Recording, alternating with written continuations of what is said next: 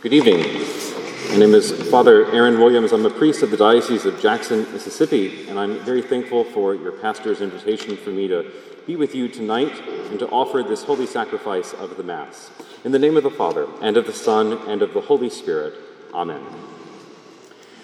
Almost a year ago to the day, I found myself inside the spaceship-like concrete basilica, which is the Basilica of the Annunciation in Nazareth.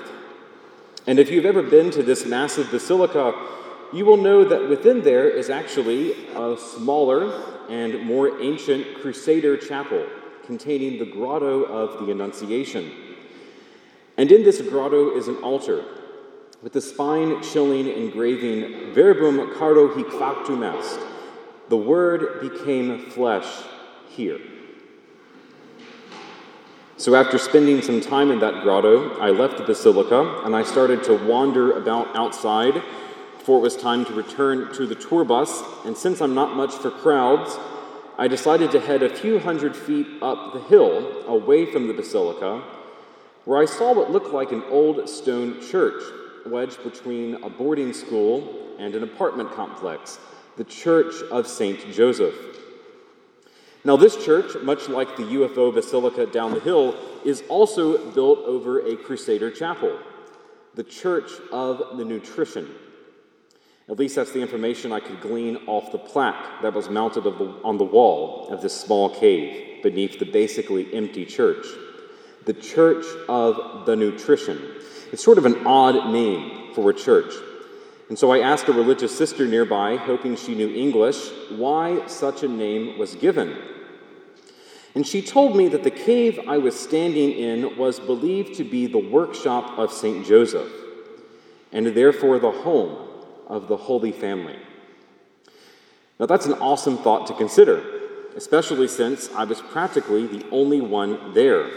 Everyone else, all the pilgrims, were down the hill at the site of the Annunciation. And it's not that I don't think the Annunciation is important or anything like that, but the thought struck me that day, and still strikes me, that even before our Lord changed water into wine, or preached the Sermon on the Mount, or was transfigured, or underwent his passion for all of our sakes, even before then, the first thing he sanctified was that little cave between the boarding school and the apartment complex. The first thing he sanctified was a home.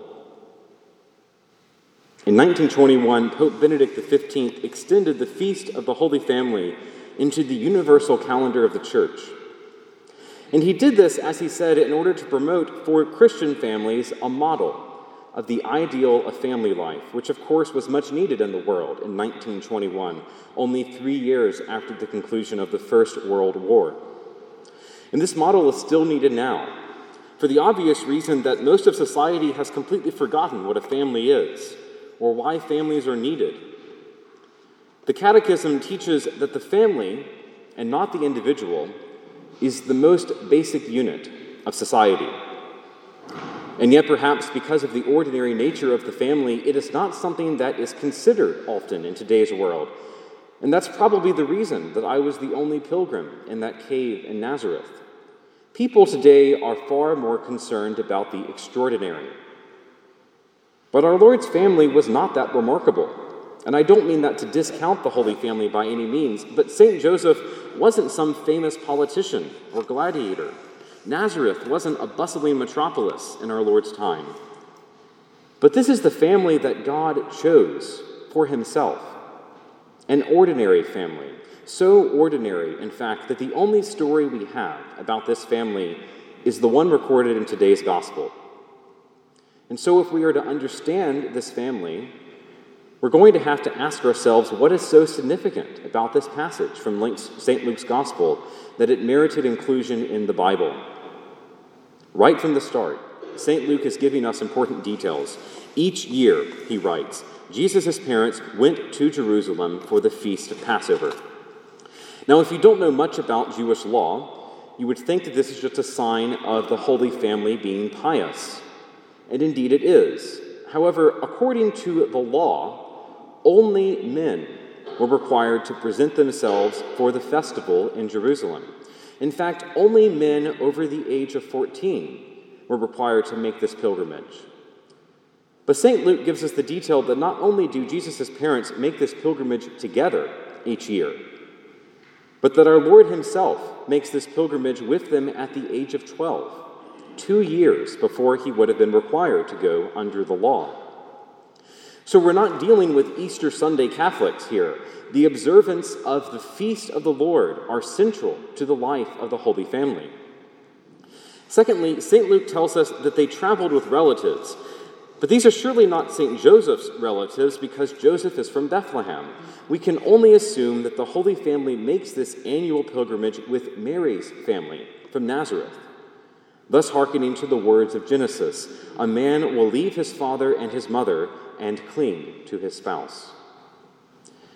And finally, in the concluding verses of this gospel, we find the humility of the Lord, who makes himself subject to his human parents. He went down with them and came to Nazareth and was obedient to them. Now, there's a lot we could glean out of these verses to apply to family life and certainly to expound upon our Lord's identity as the Son of the Father. But for the sake of time, I will have to narrow things down to a few short points. The first is in relationship to how the family, as the domestic church, is able to unite its own prayer and worship to that of the universal ecclesial church through the observance of the liturgical year. Mary and Joseph go up to Jerusalem for the feast of Passover each year, writes St. Luke. Christian parents have an obligation to educate their children in the virtue of religion. But one concrete way to do this is to go out of their way to celebrate feast days as a family. Children are used to marking certain days of the year: their birthday, their sibling's birthday, the day that school begins, certain civil holidays when they don't have to go to school, national days when they know they're good in for good cooking and for family time together. Christian parents need to make a custom of marking with great solemnity the feast of the church year as well.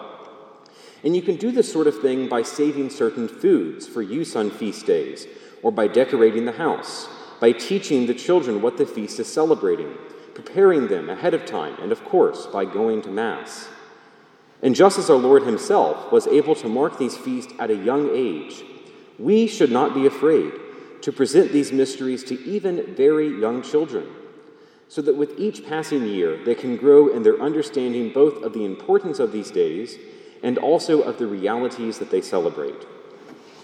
Secondly, we should recognize that while there is certainly an importance to allowing children to grow in friendships at school or in the neighborhood, we shouldn't dismiss the possibility of them growing in love of their own extended families, even if they don't have cousins their own age. One of the reasons today that we don't see young people caring for their elderly parents is perhaps because they were not trained as children to see their older family members as people they were responsible to, or people they should love and celebrate. We must begin to give precedence to the family, perhaps by even combining the first recommendation I gave you and invite families to celebrate feast days together. Christmas isn't the only time that the family should come together. It isn't even the most important day of the year. Easter is the most important day of the year. But Easter is usually, regrettably, celebrated with less solemnity in most American families than we celebrate Valentine's Day. And yet Easter is the entire reason we are Christian. We must reclaim these holy days as family days as well. And finally, Christian parents must once again take responsibility for the spiritual formation of their children. To the great dismay of priests, most parents today allow their children to give precedence to nearly anything else in life other than the church. And this is usually because parents give precedence to nearly anything else in life other than the church.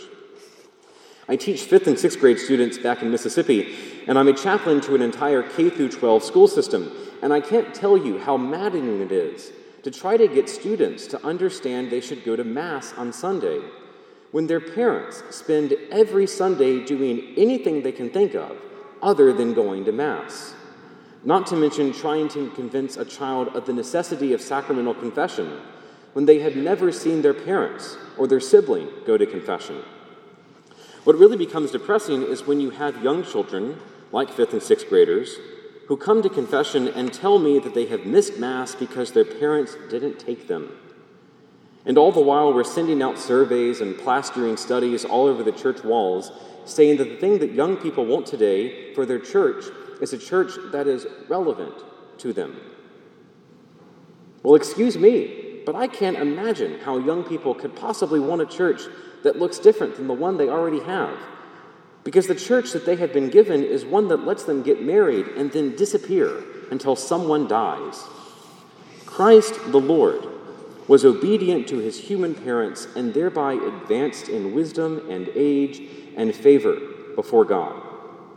If this was true of the incarnate Son of God, it surely must be true of our own ordinary families as well. Jesus Christ entered this world as no extraordinary child, and he took unto himself no extraordinary family in order to demonstrate to us that all families have a divinely given duty to sanctify the world. Jesus Christ, the Son of God, began his ministry of salvation on this earth by sanctifying his earthly home. And therefore, each of our homes must also become a little church of the nutrition, wedged between the boarding schools and the apartment complexes of this town. In the name of the Father, and of the Son, and of the Holy Spirit, amen.